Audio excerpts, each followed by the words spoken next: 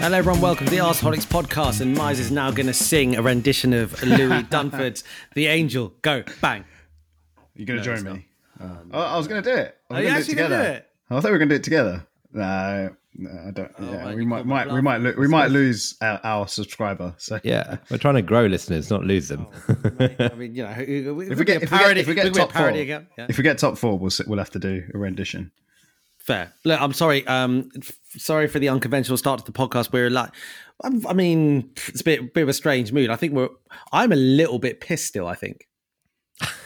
So a little bit. I think there's a little bit of an edge. A little bit of an edge. So look, we're recording a couple of hours on the whistle.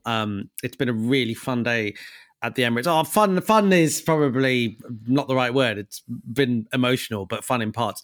So you got Raj here, you got Aaron and Mize with me. There's the three of us on today. Hello, boys. You all right? Yeah, man. Good evening. Good. Just about over that.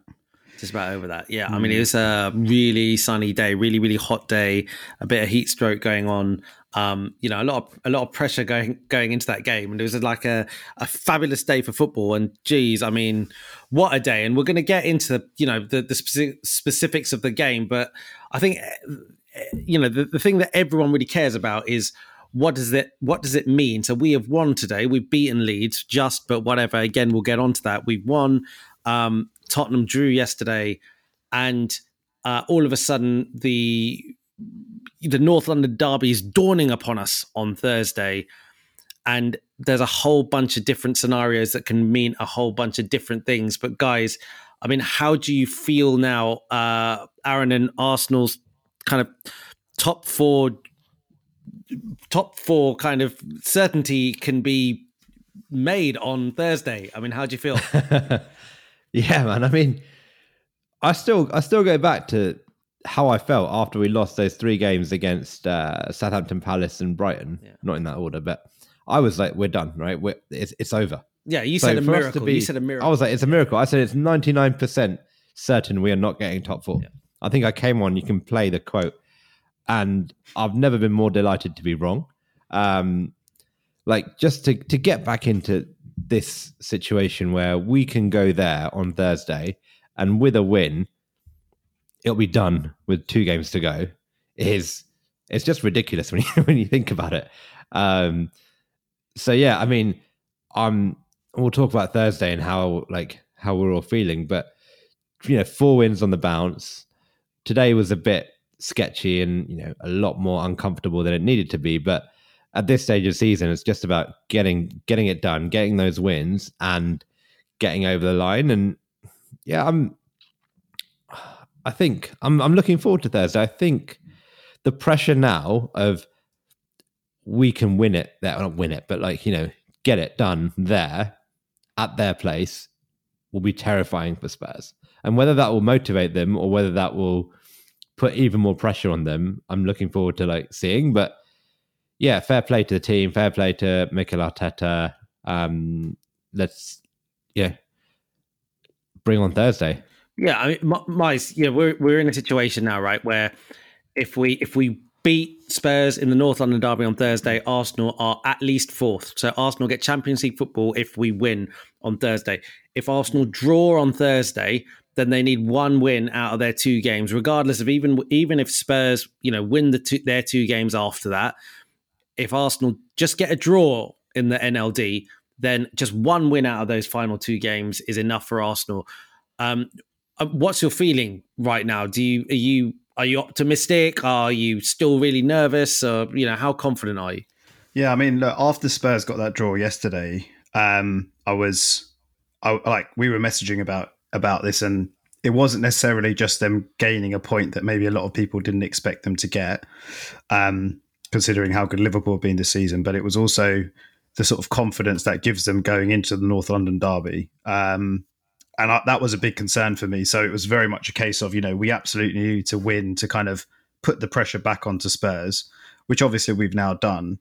And I think you go into the North London derby with a 4-point cushion. I don't think you could have asked for, obviously it would have been nice to have 5 points, but 4-point cushion, knowing that, as Aaron said, win the derby, and you've secured top 4, and you've also ensured that Spurs don't get Champions League football next season would be it would be massive. And I'm feeling pretty confident because I guess if you look at it like this, right, the players are coming off the win, like our players are coming off that win today, preparing for the game on Thursday, and they must be saying to each other, they obviously know, right, what's at stake. They obviously know what they can go and do, and they must be fully aware of teams in the past that have done quite special things. And obviously I'm talking about, winning the league at certain grounds, winning the league at White Hart Lane previously. And obviously this isn't necessarily at that level, but at the same time, if this team goes to White Hart Lane and wins and we get Champions League football on Thursday night, that will go down. It'll go down in history, but for Arsenal fans, for everything we've said about this kind of young team, young manager, it's a project, everything that we've said about them this season and the last couple of years, I think it's a very, very big deal. And I think the players must be fully aware of that. And they must badly, badly, badly want to go and do it. They must absolutely be desperate to go and win. And I think, the fact that they can go and play kind of like the pressure is on Spurs, really. Spurs have to win. They have to win. So the pressure's all on them. And I think that look, I don't want to jump the gun and say we're going to go and win, but that could play into our hands. So overall, look, 4 points clear with 3 games to go. That's unreal, really, to be honest. When you look at it like that, we're in 4th. We've got the points on the board. It's not about games in hand anymore or anything like that. We're there and we know exactly what we need to do. It's in our hands. So, yeah, of course, I'm massively, massively confident and positive. But you mentioned the age thing, which is interesting, right? So, Aaron, and for you, we've got the youngest manager, we've got the youngest team, and if you flip it, then Spurs have got one of the most experienced managers in European football at the moment, one of the highest paid managers in European football. He's been there, done that, won titles, won all kinds of things. Is just a top manager, genuinely top manager. They've got 2 truly world-class players in their team in Kane and Son. So but taking everything into account, who's feeling more pressure going into the North London derby? Spurs, I think. I think the 4-point cushion is very big, right? And yeah, of course, we'd have loved it to have been 5, but just the fact that we could lose that game and still have a 1-point gap, I think takes the pressure off this team a bit. And like you said, we're a young team with a young manager, and we have no idea how this team are going to react on Thursday. We've never been with this team in a game of this magnitude. We've never seen how these players react to a run-in. We've never seen how these players react to injuries, to pressure, and to going into a derby. It's the first time we've gone into to play at that stadium with fans, right? With away fans anyway. And there's all of these little things that are going to come into it, but ultimately it still comes back to Spurs do need to come out and beat us. And are they capable of doing it? Of course they are. They're a very, very good team, unfortunately. But I look at this team, and the one thing I'm confident we'll do is we'll set up tactically efficiently. Like, we'll get the game plan. We'll have a game plan, and we'll do our best. We'll have something planned for Son. We'll have something planned for Kane. We'll have something planned for their fullbacks. And it will be, I think the interesting thing is Spurs, like I said, Spurs have to come out and beat us. So they need to find something to go and beat us. And that's, over the last 4 games, teams have proven that that's actually quite hard to do. So yeah, I think the pressure is all on Spurs, and hopefully we can take advantage of that. I think tactically it'll be really interesting to see, do we try and nullify them, or do they try and nullify us? Well, I was going to ask you that. Because it's basically a situation, right, where we either go for the jugular and we win, and then it's all over. So you go for the knockout blow, or do you kind of say, all right, you play conservatively, you try and make sure you don't lose, you take a draw, and then kind of see it to the final 2 games? I think you have to play conservatively, because it's Spurs, and the last thing you want to do against Spurs is come at them and try and attack them, because they will eat up all that space we leave behind, and Kane and Son will try and hit us on the counter very quickly. I think the best thing, and where we've seen Spurs struggle, is when they play a deep block and a defensively minded team, they struggle, they run out of ideas, and then their defense doesn't hold up and they concede goals. It's a bit like the Arsenal of old, to be honest. But so yeah, I think we should try and sit back. We should say don't score, and then we'll go from there, and hopefully we can get something going forward. Well, Miles, do you agree with that? And if you agree with him, how do you actually see that manifesting then on Thursday? If we're not going to go for the jugular, like, do you see him going for a defensive lineup? Do you see him changing things up at all? So yeah, I mean, I sort of disagree. Like, I think it's obviously, yeah, like in terms of making sure we're stable defensively, of course, that's going to be massive and that's going to be important. And we don't want to be putting ourselves in a position where we're sort of chasing the game early on. But I think what has happened over the last few games with sort of some of the issues that have come about with the injuries that we've had, namely Tierney and Partey, we've obviously experimented with a couple of options, Tavares, Lokonga, and then we've gone to, well, today, Tomiyasu at left back. Obviously, El Neni's kind of made that central midfield spot his own. He's basically made himself undroppable. And I feel like where a few games ago we had kind of problems in terms of who was going to start and how were we going to set up, I feel like the results themselves and the performances have we basically sorted that out. So I think we go into Spurs with a pretty settled team. I don't actually anticipate any changes. I think we were talking about this earlier, right? About does he bring Tavares back in at left back? Does he switch to a back three? I personally don't think he will, because I think if you switch to a back three against Spurs, I think that's sending the wrong. I just think it's sending the wrong message, to be honest. I think that's basically sending the message saying that we're a little bit afraid of what you guys can do, and we're going to come and kind of see how the game pans out. We'll try and win it, but if we could take a draw, we'll take a draw. And I don't know. I'm not sure Arteta will want to approach the game like that. I think he'll go for it in the sense, I think he'll still play four at the back. I think the Tomiyasu at left back today was very, very impressive. Like, there was a bit of a question mark over that, just because I don't think he's ever played there for us before. If I don't believe so. And he basically did. You wouldn't say that it was a right back playing left back when you watch that performance today. And I think he's obviously a lot more solid than Tavares. And Aaron, and you made a great point in the pub afterwards that Martinelli had a good game, probably, or had a better game than recently, probably as a result of having Tomiyasu behind him and having that kind of solid cover, essentially. So I think all in all, I think I personally think we'll go into the Spurs game set up quite similar to today, assuming there's no kind of fitness issues. And I wouldn't be surprised if he picked exactly the same team again, to be honest. I guess there's always that Martinelli or Smith Rowe option on the left. But Martinelli had a really, really good game today. He looked really, really dangerous. So I'm not really sure why, he would get dropped. And I personally think it's kind of like what I said before. I think you go to Spurs and you win. I know we don't need to, but it really does kind of send a bit of a message, and it's a statement win, and it is a historic win. And I don't mean to exaggerate it by saying, it's the same as winning the league there in 2004 or anything like that, but it is a statement win, securing Champions League football at White Hart Lane or at whatever Tottenham Hotspur Stadium. That's massive. That's absolutely massive. And I think Arteta and the players will be absolutely itching to do it. So yeah, I think we go there and take the game to them and basically prove that we're better than them.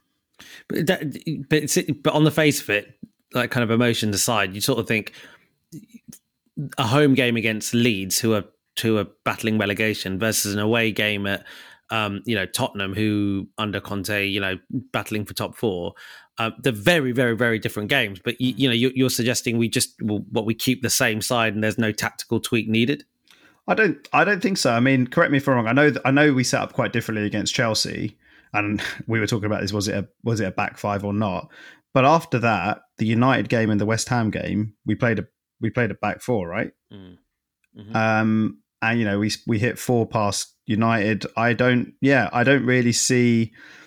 I don't know. I think it depends. Like, we're not playing City or Liverpool on the weekend, on Thursday. Sorry. So we're playing a team that essentially are below us in the league, and I think he has to approach it with the kind of mindset, the mentality that we go there and we try to win the game. And I think you can only you do that by putting out your best 11, and you go tactically with what you're familiar with and what's been working the last few games. So yeah, that's So, Miles, let me put it to you. Right? We obviously know Son's going to be there on the right hand side, right?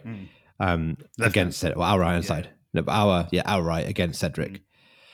Would you rather have Tomiyasu there, or would you leave Cedric there and then keep? But then you've got Kulusevski on the other side, and so then you saying you play Tavares on Kulusevski? I'd be more worried about that than I am about Son on Cedric, personally. Okay, like fair enough. Yeah. I almost feel like he played Tomiyasu there today as a bit of a trial ahead of Thursday. Yeah. To say, like, could this work?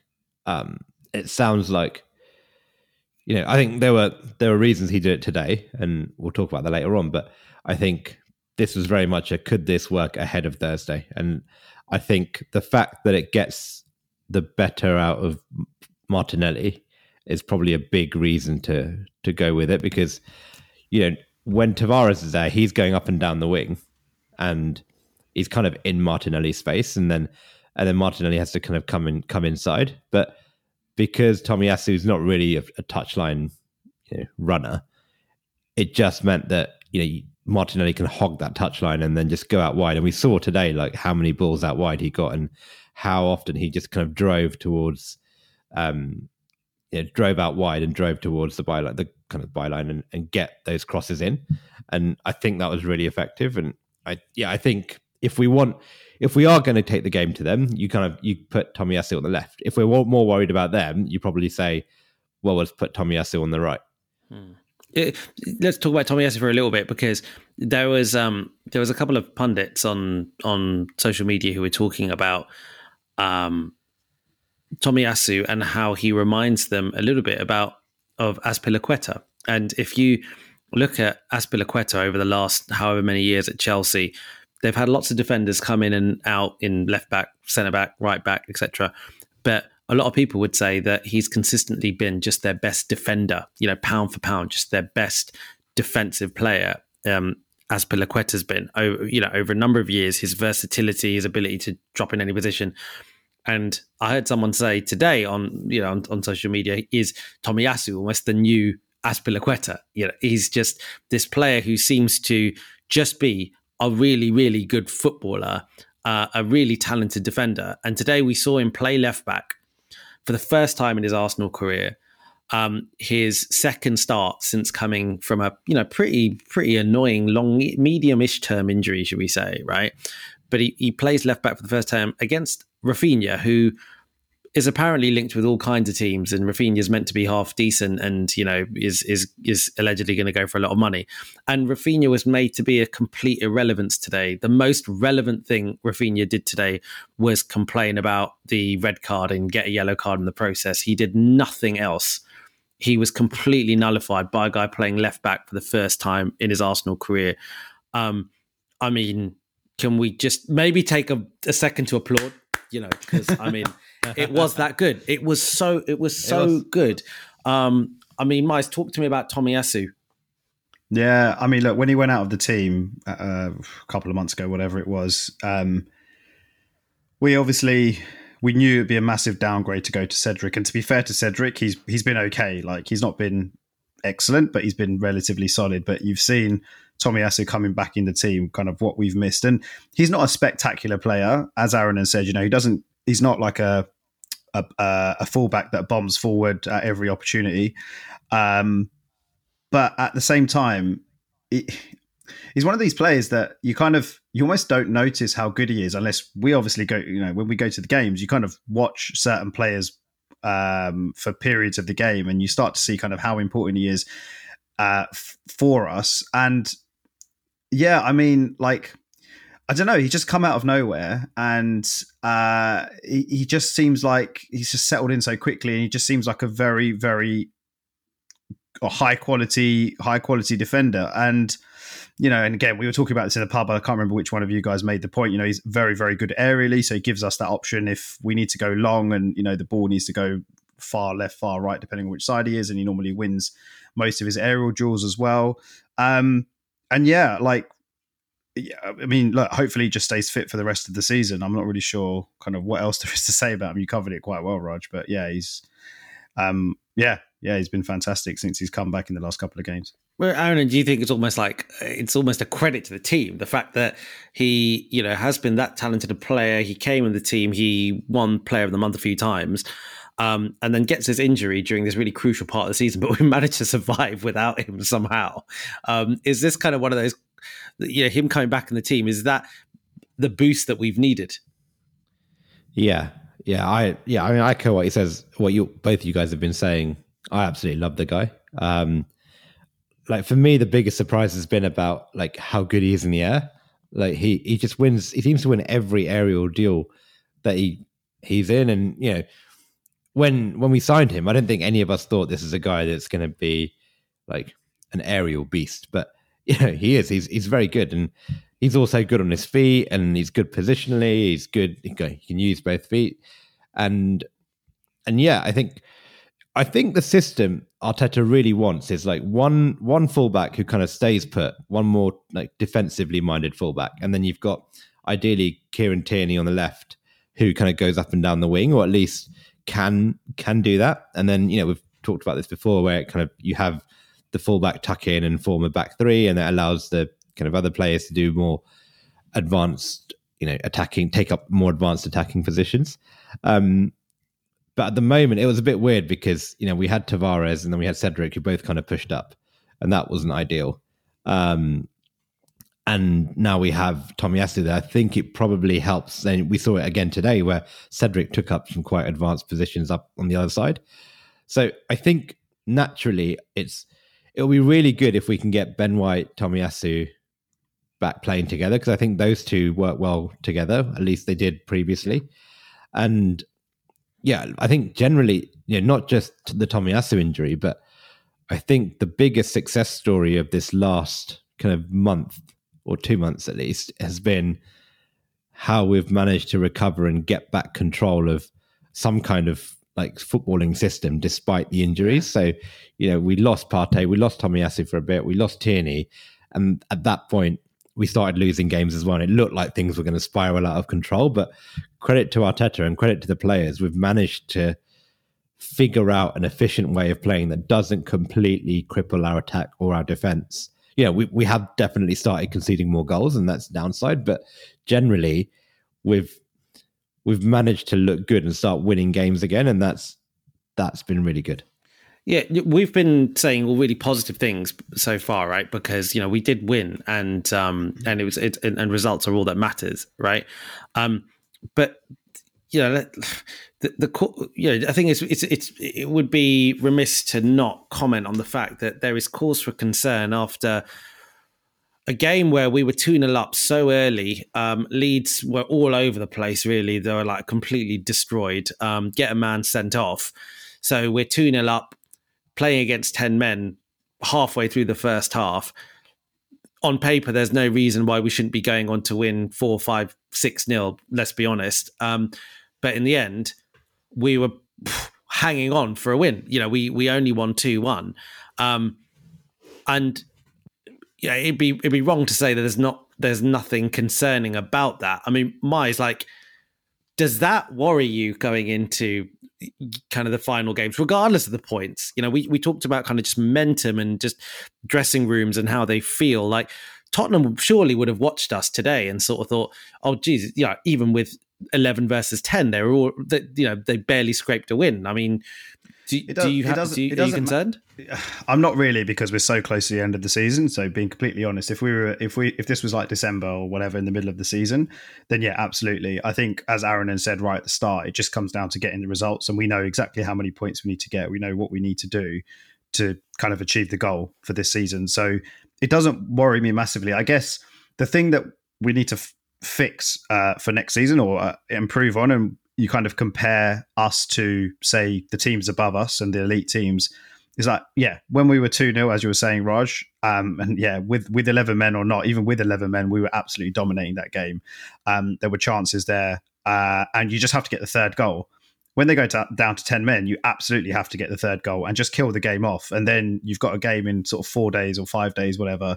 You can start taking players off in the second half and kind of rotating a bit and giving people a break. And we weren't able to do that because we just never got that third goal and killed the game off. And I guess that's what the Liverpools and the Man Cities do. So that's the improvement, I think, for next season to kind of try and get us to the next level is killing games off where we're absolutely dominating. And I think that will come, right? I think that will come because we obviously have the quality and we have the players. And I guess, a very, very good striker would help with that. Not necessarily today because Eddie was obviously good today and he did the business. But, in other games, there are times where, either balls are going into the box, there's no striker in the box, or we're missing chances, whatever it is. Obviously, a striker that gets 20 goals a season or more will definitely help with that. But yeah, I think for me right now, it's almost like you just take the 3 points and you move on to the next game with 3 games to go.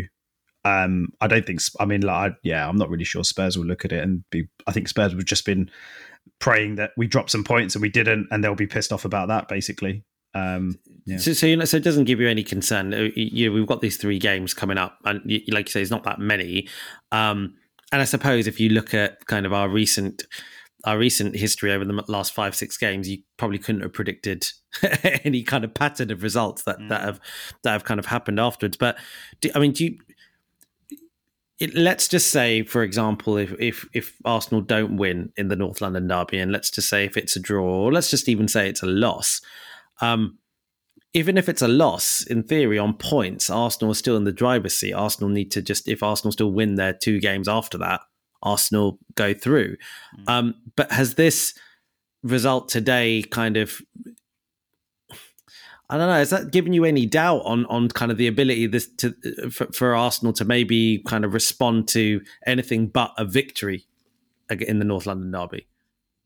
I think if we lose the North London derby, that could change the whole.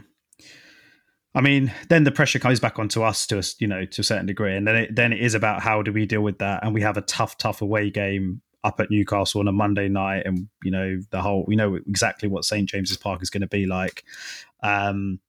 So that does change things. I'm not saying I'm necessarily concerned based on today's result. I'd be concerned of the fact that we've lost the North London derby. And that's why, that's why I think it's just imperative we just don't lose it. We just absolutely can't lose it. As long as we don't lose it, then nothing changes really. We go there. If we get a point, 3 would be amazing, obviously, then it's done. But if we get a point, it's obviously still in our hands, even if we lose, but we still got that buffer. 4 points with 2 games to go. You'd have to be an absolute collapse to not do it from there. So it's just all about not losing on Thursday for me. Yeah, you mentioned that today was a case where the striker did do the business. So just talking about Eddie a little bit, we've touched every episode for the last few episodes. We've talked very positively about him, and rightfully so. Even the games he hasn't scored, but today he's playing against the team that he went on loan to, and he scored goals off the bench, but they never really gave him too many opportunities to start because they preferred Bamford. It's quite a similar story to his season at Arsenal in some respects, right? Like, he's there, he's begging for a start and not getting it. And now he started getting it. He started putting the results, and, he's played against Leeds today. So it's kind of he's sending a message to 2 teams, his current team and the team that kind of, didn't give him those opportunities at all. And he scored twice in 12 minutes or whatever. Aaron, and is it, It's obviously, Wise touched upon the fact that, we have benefited greatly from squad players kind of coming and stepping up or whatever. It's a little bit more than that with Eddie, though, isn't it? Because he's someone who's also playing for his future. Is it got to the point of 2 goals today, and he was just magnificent, right? In the first half especially. I mean, is he someone that we really need to be putting a revised contract offer on the table and just doing whatever we can to keep him purely from a continuity sake, from here's a revitalized player's sake, from a, whatever you want to call it sake? Is this a different scenario now than it was before? I don't know, man. I this might be a bit controversial, and I think the only he's doing okay. He's obviously done well, right? You look at the 2 goals he scored today. Lacazette doesn't score those goals. First one, Lacazette's not closing down the keeper like that. And the second one, I think he was involved quite early on in the move with some build-up play, and then he basically legged it and got into the box and then finished it well. Lacazette doesn't get into the box, and Lacazette probably doesn't usually finish it well either. And that's great. I'll just you can say would I be happy keeping him in the squad? Yeah, of course. I think we're going to need probably at least 3 or 4 strikers. I think a good top team has 4 strikers, but I think realistically we'll probably have 3 strikers. And would I be happy with him being one of them? Yeah, of course. I think he's an academy player. He's come through. I'd love to see him do well, but I think you put any decent striker in this team and they score goals. I haven't seen anything, and I know we shouldn't compare, but it's not like when Saka came through. It's not like when Smith Rowe came through. It's not like when Martinelli came through, where you're like, these are players that are going to be in our first team in a year. I think Eddie is doing the basics that a striker should be doing, but I've not seen him do something and think, wow, we have a player there. And he could get there. I don't think he'll be happy with a squad role. I think that's the thing. Would I be happy to keep him as a squad player? Yes, but would he be happy with that? Probably not. And I think that's why he hasn't signed the contract. And then the question is, are you giving him 20, 30 games a season next season? And I if that's the case, I don't think he's good enough. But you could, we've been talking about Gabriel Jesus a little bit offline. We've not had a proper conversation, but squad role. I mean, do you not think that he could, in some ways, be the Gabriel Jesus of Arsenal to what Gabriel Jesus is of City, in the sense that someone who is nowhere near good enough. Well, he's not as in my point is Gabriel Jesus has not been Man City's main striker ever. He's not even been necessarily a first name on the team sheet in any position, but he gets lots of games and lots of minutes because he's a really useful player who who understands the system well, who has got a lot of really good movement, a lot of good things about him. Was Eddie not kind of established himself in that way? Jesus is just a better player though, right? I'm sorry. So I'm talking about just as a role in the squad more so than as a role in the squad. I think. And surely he will get minutes. If he's a third striker. Yeah, if he's a third striker, I think. Would you want him as your Champions League squad third striker? Yeah, as a third striker. Because I think the opinion, because I think we talked about this just when he came into the team or when he was getting sub appearances when we were losing those games, and the opinion was probably quite different then, wasn't it? From you guys. Yeah, definitely. So it has changed. Okay, right. So. It's my opinion. He's shown that he can do it. Before he started going on this run, he's never really done it in any league game. But he hadn't really had a league games, I guess, right? He hadn't had a run, but when he's had those sub appearances, he hasn't really. And I know he's very young, and I think there aren't that many strikers of his age doing it in the Premier League, right? So it's a very high bar. But so would I keep him as a third striker in a Champions League Arsenal, or even a Europa League Arsenal? Yeah, but would he be happy with that? No, I think he's the type of player that wants to be starting Premier League games every week.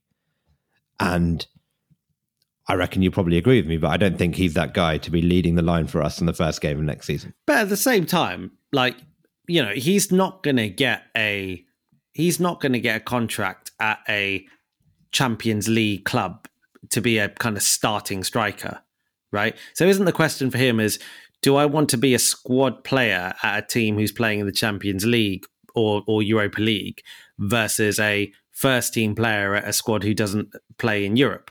And, So I think he's made his mind up, and I think he wants the latter. The thing is, right, if we get Champions League, the potential uplift that he can get in his contract offer from the club, there basically might be more money on the table for him because we've got Champions League football. If we really do actually want to keep him, at the end of the day, he might. But then, do you think he's making his decision on money, or is he making it on minutes? It's got to be a factor, right? It's got to be a factor. But look, I think it's an interesting one. I I wonder if he's waiting to see where we like, because like you said, Raj, it must be quite difficult to walk away from. If we do get Champions League, he's in London, he's at a big club or a massive club. We're now kind of entering a period where hopefully we're gonna, if we get the Champions League this season, if not next season, then we carry on sort of finishing in the top four and then progressing and kind of pushing back to where we used to be. He surely will look at that and think, like you say, if he leaves, he's basically dropping down the table by like 10 places or whatever. He's dropping down to mid-table if he stays in the Premier League. So, you could get all the games you want, but it's probably going to be quite frustrating playing for a mid-table team where you're not going to get as many chances. You're not going to be playing with as high quality players as we've got it, behind him. So you might look at it like that and think, I'll take, a bumper pay rise to play a second fiddle role or, kind of a rotation role. I mean, this is the thing, right? Most teams play one striker up top. There's not room in the squad for 3 strikers, really, is there? So, I mean, I think. Yeah, sorry, mate. No, I was just going to say, I think, to clarify, I think there's no downside in us giving him a new contract. No. And we've been offering him one, right? So that's not a debate. It's about, I think, the level of contract we offer him, the terms of the contract, and how we can convince him to stay if we want him to stay. Yeah, and I don't think we should give him a ridiculous contract, but I think you're right, Myers. If we get Champions League, then there is scope to maybe give him an extra 10, 20 grand a week, just if that's what it is. But I think he's basically like what you said, Raj. I think he's basically weighed it up. Say, do I want to be a third choice striker for a big team and get cup games, get European games, come on as a sub when there's injuries, I'll play and try and push myself that way? Or do I think I'm good enough to be starting week in, week out in the Premier League for a top 10 team, a Premier League team, right? Any Premier League team. And also I think his agents probably had a word and said, well, if you leave on a free, you can probably get good money at one of these Premier League clubs because they're not paying 15, 20 million to get you. So I think he's made his mind up. And I think he's felt a bit let down by the past because it sounds like we've given him promises of like minutes and those minutes have never materialized. And up until very recently.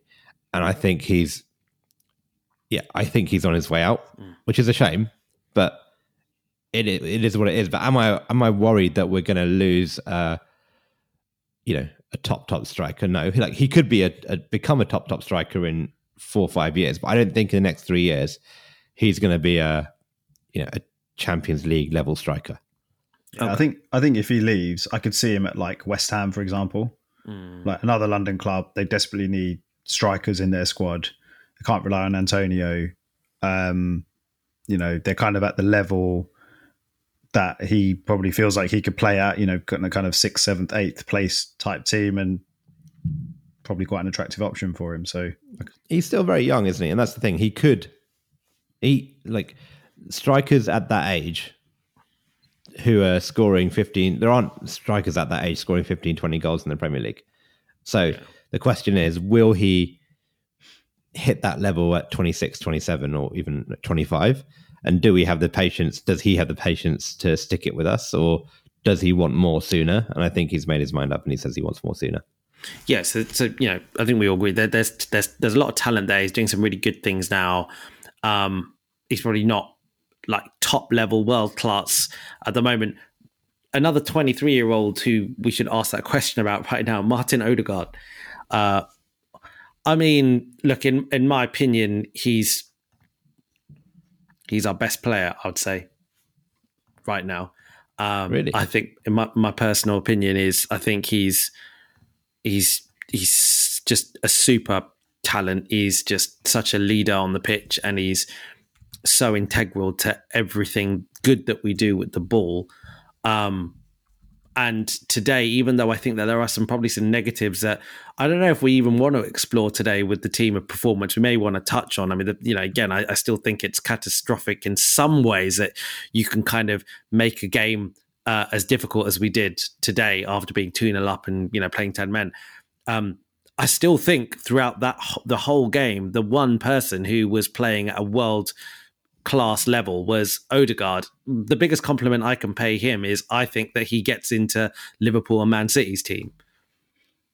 That's the biggest compliment I can give him. Yeah, I mean, okay, look, and I say that in the sense that Man City and Liverpool are both teams who, they change their team around for, their opposition or whatever. I'm not saying he starts every single game, but I think that he's good enough to play for those teams. I mean, Aaron, I'll go straight to you because it feels like there's maybe an element of, is there something that you disagree with from what I'm saying? Or No, I mean, I think that he's quality. I love him, but that's just a big statement, isn't it? That he gets into Man City or a Liverpool team. I mean, like Liverpool don't really play with a player like him as much. And then, he's not.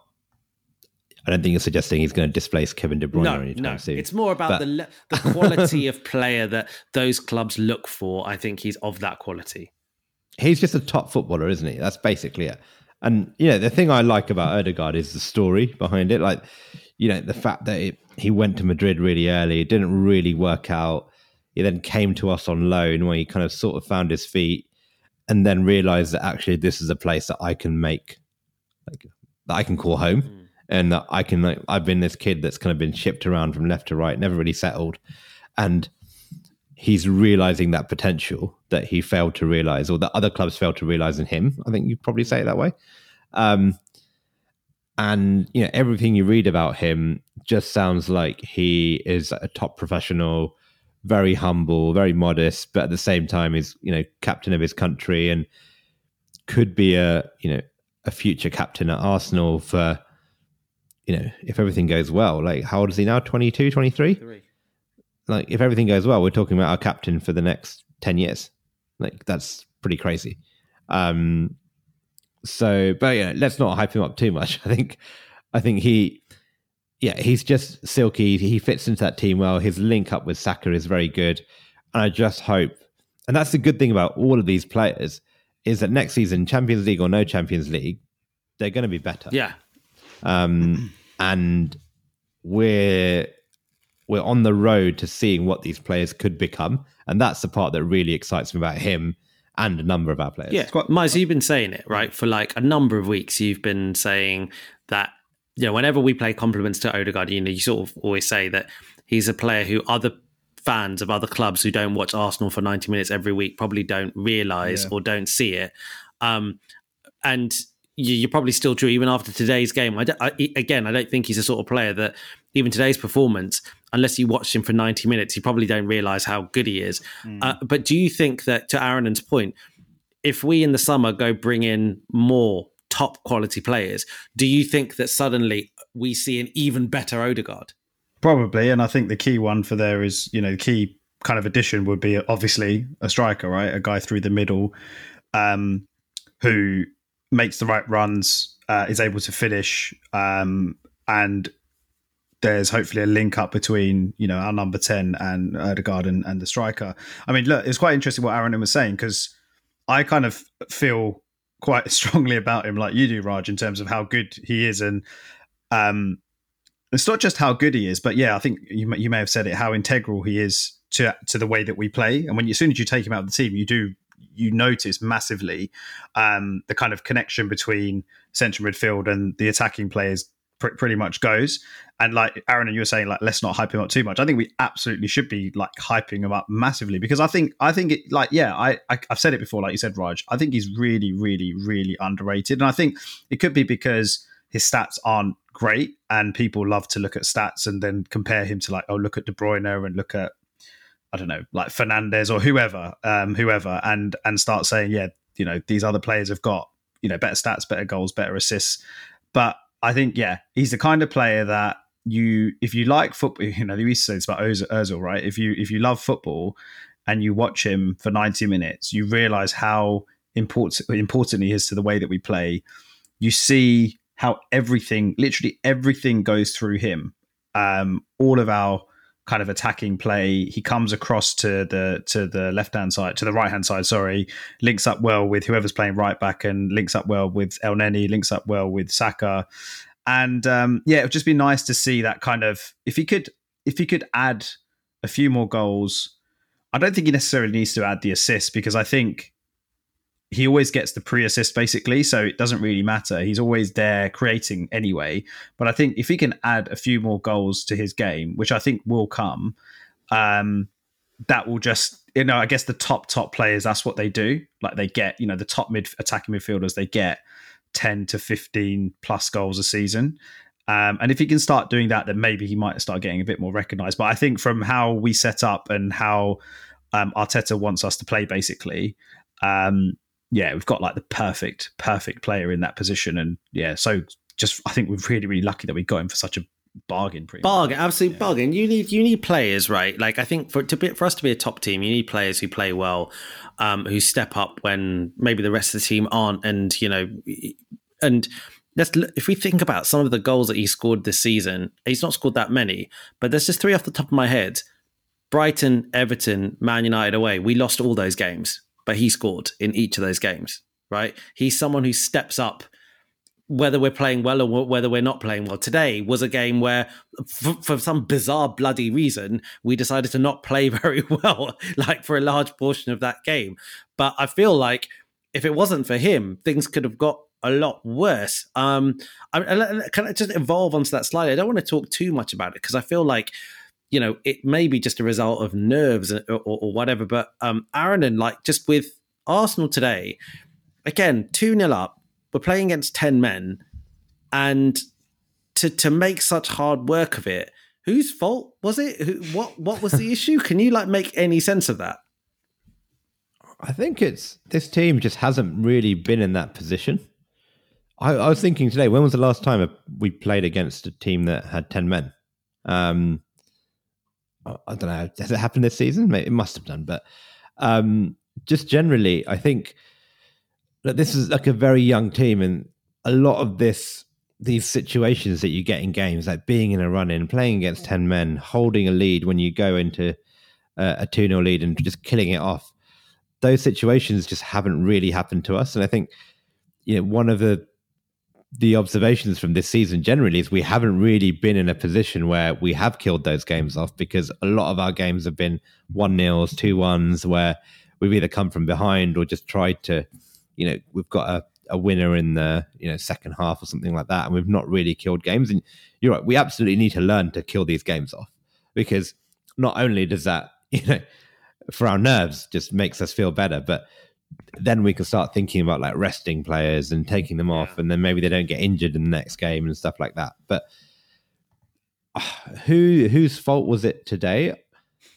I think it was one of those where we really lacked experience in attack. So we talked about Odegaard, right? But we had Saka, we had Nketiah, we had Martinelli. I think what I really would have wanted from one of those players, and what I will expect from these players to do going forward when they are a bit more experienced, is say, okay, like it's 2-0 or even 2-1 when we're struggling a bit, and said, I'm going to take this game into my own hands and I'm going to win, get a goal, and then just shut this game down. And I still think there's a little way to go for all of them, where they just aren't super clinical yet, and they don't have that maturity or that ability to, I don't want to say the ability to step up, because they have stepped up, right? Some of these kids have been carrying our team for so long, but to just say, right, this is done, this game is over. And the way we've kind of done that in the past, we've kind of killed games through defense, in the way that we've brought Rob Holding on and we've said, you're not scoring, and we're sitting on this 1-goal lead. Or we've seen games out by defending well, and that's cool. But what we also need to do is see games out by attacking well and saying, our defense might not be on it today, but you're not scoring. I mean, we've scored 3 goals, so it doesn't matter what our defense does, and we haven't really learned how to do that yet. I'm going to be a little bit provocative, right? Does any of this make you question how allegedly talented some of our young attacking talents are? I'm not saying they're not talented, but if we look at it in relativity, right? The Champions League has been on over the last couple of weeks. Real Madrid have somehow powered their way to the final, right? And you had Vinicius Jr., who throughout this kind of campaign, like especially in the knockout phases, has like done some incredible things and been really decisive in big moments against big teams. you had Rodrigo, who scored those couple of goals against Man City to, effectively knock them out, really, right? And they're around the same age as people like Martinelli. And I think that, we all, as Arsenal fans, over a couple of years have been looking at players like Martinelli, like Smith Rowe, Saka, etc., and being like, these are like truly world-class talents. Are they world-class talents if, really they are? Let's just take Martinelli as an example. He's still not really deciding games on a consistent, it's even semi-consistent basis. Mize, any thoughts on that? Am I being a bit harsh? No, I don't think you are being harsh. I think you're just comparing where we are now against what the bar is, essentially, the very, very top level. You talk about like the Champions League finalists, La Liga winners, the team that, everyone wants to go and play for in terms of like European tradition and history. So they obviously can attract the best young players from like South America and Spain or wherever else. So I don't think it's, it's a fair point, but I think that if we do get to the Champions League, we're going to have to like the recruitment kind of standard, essentially, or the expectation from recruitment and from the transfer window just goes up a notch, where the players that we bring in have to kind of supplement what we've got already. But at the same time, I would hope that we're going to bring in players that can just do it from like day one, if that makes sense. I don't know if that really makes sense, but we're bringing in top quality players, and then you kind of almost take the pressure off some of the younger guys. They still need to deliver and still need to perform, but I think they're still also developing, essentially. The Martinelli one's an interesting one, though, because like he's just one of the players that you love as an Arsenal fan. You love, and we rave about him, and Klopp raves about him, for example. So obviously he's kind of admired around the Premier League, but at the same time, you do sometimes get, like, he had a really good game today, and I can't remember who was it.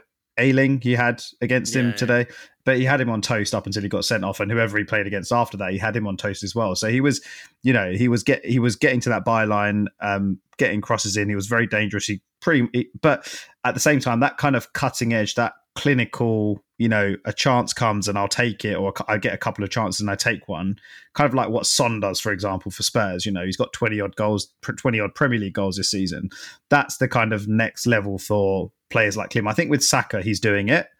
I don't think you can question Saka's numbers. I don't think you can question Saka's impact on a game. I don't think you can question Saka's kind of mentality. Considering what happened to him in the summer, he's come back this season and has had his best season in terms of everything, numbers and just performances. And I think Smith Rowe's been in and out of the team, and I think Ødegaard, we talked about him. I think Martinelli is probably the one where next season, I think the expectation on him is to, step up a notch. And like today, I was a little bit disappointed with a couple of his finishes, to be honest. I think there was one, he was out wide. He probably should have not out wide. He was sort of at a bit of an angle, and he should have crossed it. And he had a shot. I think Meslier saved it. There was that one where he chested it down and hit it on the volley or half volley, and he hit it over down our end in the North Bank.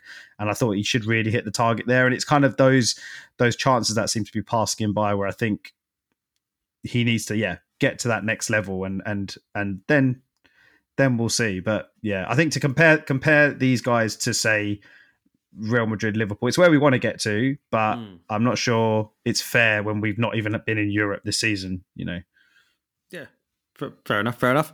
Okay, look, guys, win's a win, whatever. Like, I think that's all we really care about at the moment, right? Like, and next season and next summer, there'll be lots of stuff to think about. We've got Tottenham on Thursday. It's the biggest game of the season. It's like, it's usually big. It doesn't even matter if there's nothing to play for, right? Like, it's what Arsenal fans care about. It's what Tottenham fans care about. It's the first North London derby at Tottenham Hotspur Stadium since fans have been allowed back in the stadium. So it's the first opportunity that Arsenal fans have got to go to that stadium. And it's a game where it's probably the most important. There's probably never been a North London derby where more has ridden on this. Mize, you sort of, you mentioned kind of the days when some of these big games used to settle titles for Arsenal, and it's not quite that, but it's still seismic in terms of what it could mean for the clubs. Arsenal winning at in the North London derby at Tottenham Hotspur Stadium this Thursday means that Arsenal will be in the Champions League next season for the first in a number of kind of, years. It means that Tottenham, I mean, I was about to say won't be. I don't know if it still means that could Chelsea still kind of, I don't think they could catch Chelsea either, right? Like maybe like, that's they could, yeah, they're 5 points off them. So I mean, very good. But so basically the point is it's huge. It's massive. It's huge. And yeah, me and you are lucky enough to go. I mean, like, not to rub it in, Aaron, and like we're lucky enough to go. We're gonna. You haven't mentioned it. Yeah. By the way, we're going actually on Thursday. Yeah. Okay, let's predict, guys. Aaron, and let me go to you first. What do you think is going to happen on Thursday? 2-2. Wow. I just think the game will be chaos, basically. I think it will be one of those where, we're a young team, right? And we will have our ups, we'll have our downs. And I think we'll see probably the best and the worst of us in that game, in the fact that this is a very inexperienced team that will probably be a bit nervous, a bit scared. But also, like you said earlier, we do have these world-class talented young players who could at any moment just do something world-class. Or at least, maybe not win it from scratch, or win it from nothing, but come together to do something really good. And I think that will get us through. At the same time, we'll probably see the best and worst of Tottenham. So, I mean, the best is, those two blokes that they have that seem to love scoring. But that's kind of it with Spurs. But I also think we'll see the worst of Spurs, which is a team that, when under pressure, just don't handle it well at all. And, will they step up?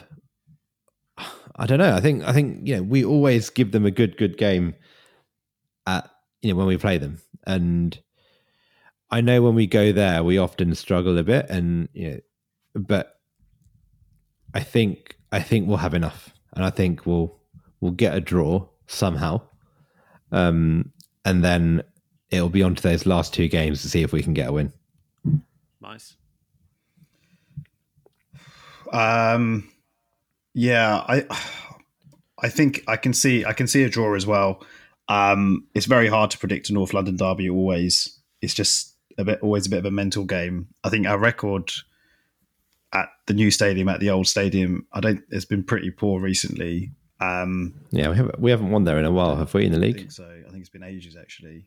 Not that necessarily, it's a different team now, I guess. Like, so maybe it doesn't even have too much of a bearing on the game on Thursday. But look, I think when you've got, like Aaron said, when you've got Kane and Son in your team, or we're playing against them, you just can't really.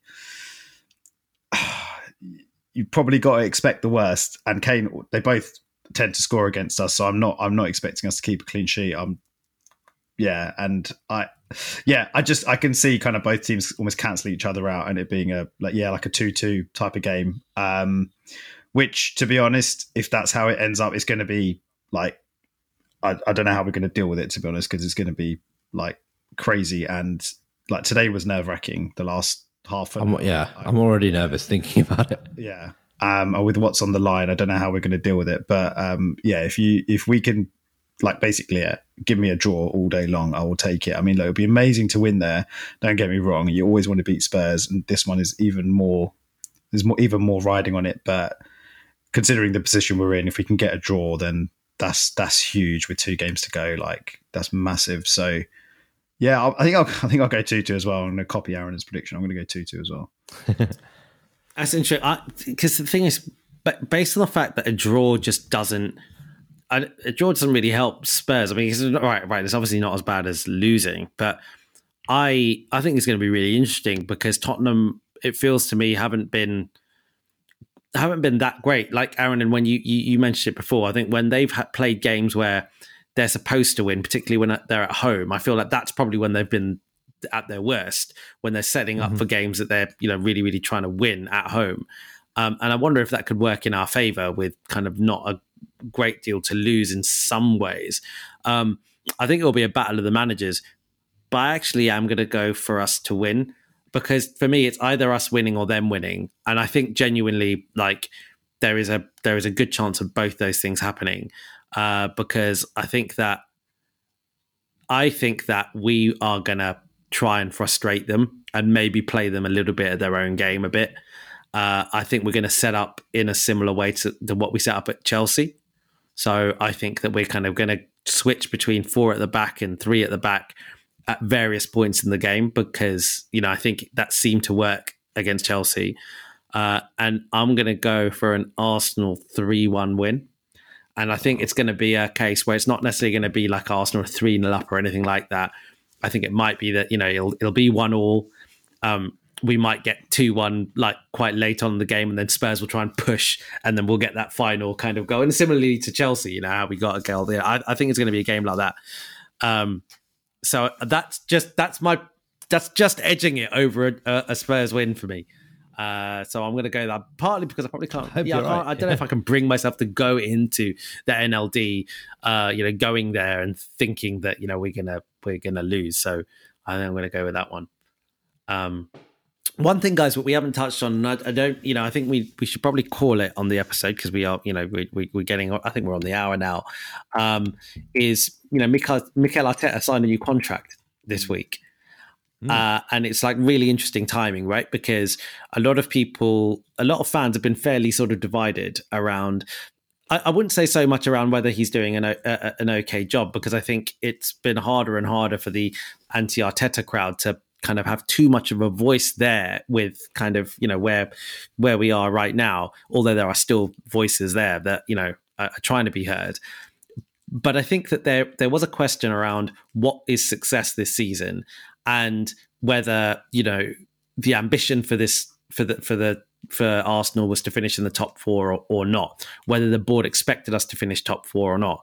Now, there are still sort of debates over that. You know, it's what the board say is one thing, and how they behave is another.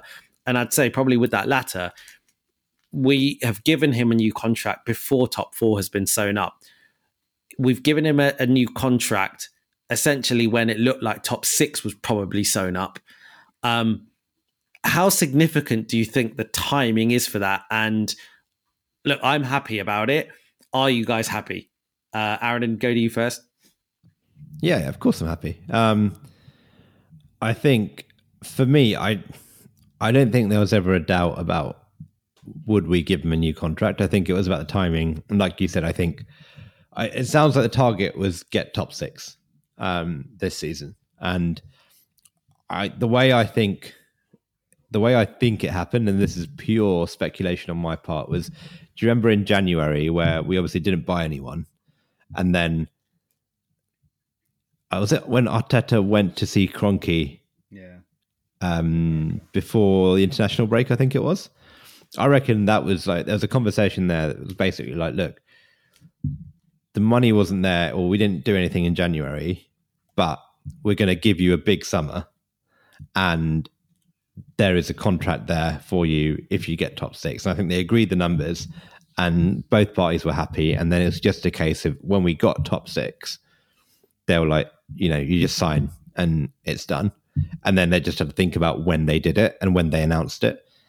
And you know, I don't think anyone can argue with, if top 6 was the target, we got it. Well done to him. You know, I was always saying that actually top 6 was probably a bit too low. I wanted 5th. I said 5th was the minimum. And, you know, funnily enough, we've done that this weekend with Man United losing, which is also very, very funny. Hilarious. Jeez, we know how other episode. And yeah, we probably, exactly. Yeah. But off the cuff, let's laugh at United. But anyway, yeah. Yeah. And like, for us to get 5th this season, I think is a good, you know, it's not outstanding, but it's good. If we go one higher than that, then I think there's a big jump from getting that 5th to getting 4th. And if we have bridged that gap this season, then that's outstanding. But I think 5th is, for me, a good season, regardless of what happens between now and the end of the summer and the end of the season.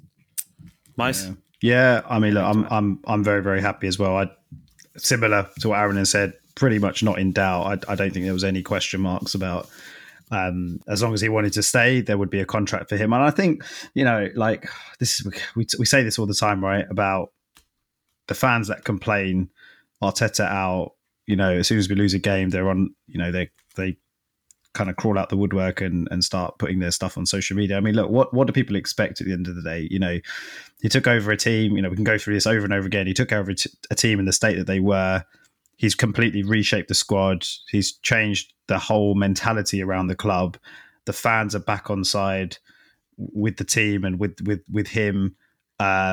You saw it today. Like half time was mental in the concourse. When was the last time we saw the North? Any home game. Forget the North Bank. Any home game where the fans are just like.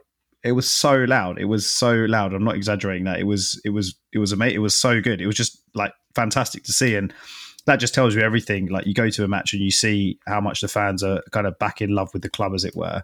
You've got such a likable team, likable players, and players that are really playing for the shirt now, I feel, whereas that wasn't the case 4 or 5 years ago, whatever, under the last few years of Wenger.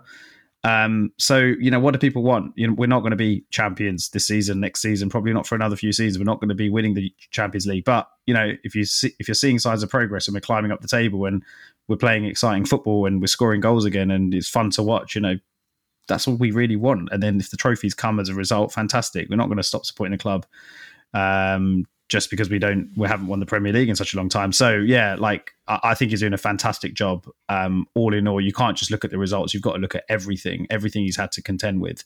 And yeah, I like we talk about this stuff all the time straight after the game, but we were talking about, well, what is Arteta's next move, and what happens in terms of the Arsenal manager position in a few years' time. And you wouldn't be surprised. They're probably already asking the question, a Man City, maybe a Barcelona, maybe. I mean, look, maybe it's early days for that because he's not necessarily proved anything, but you would not be surprised if in 3-4 years or whatever, they're the kinds of teams that are looking like are going to be after him. Wouldn't be surprised at all.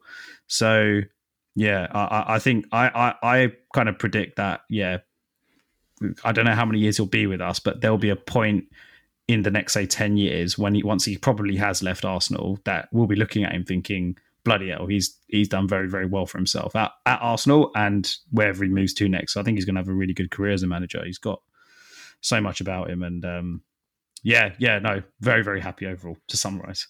Yeah, I agree with that. And, just to cap it off, I think it's a great message to send to the current squad and kind of any future signings that we're trying to make in the window. Arteta's the man, the board back him. We've suffered, in my opinion, in the past, in the back end of the Wenger years and during the Emery years, of players thinking, I might outlast this manager and I don't necessarily have to, play ball if I don't really like it and, I can disrupt. This is Arteta's way or the highway. He's, a bit dictatorial in that way from all kinds of reports. It's his show. And the board are basically turning around and going, we back this guy's show completely. And so for me, I think that's the right thing to do. So yeah, look, all positive from my perspective as well. So look, let's call it there. Like massive game on Thursday that we're looking forward to. We're going to hopefully be recording on the Friday night after the game.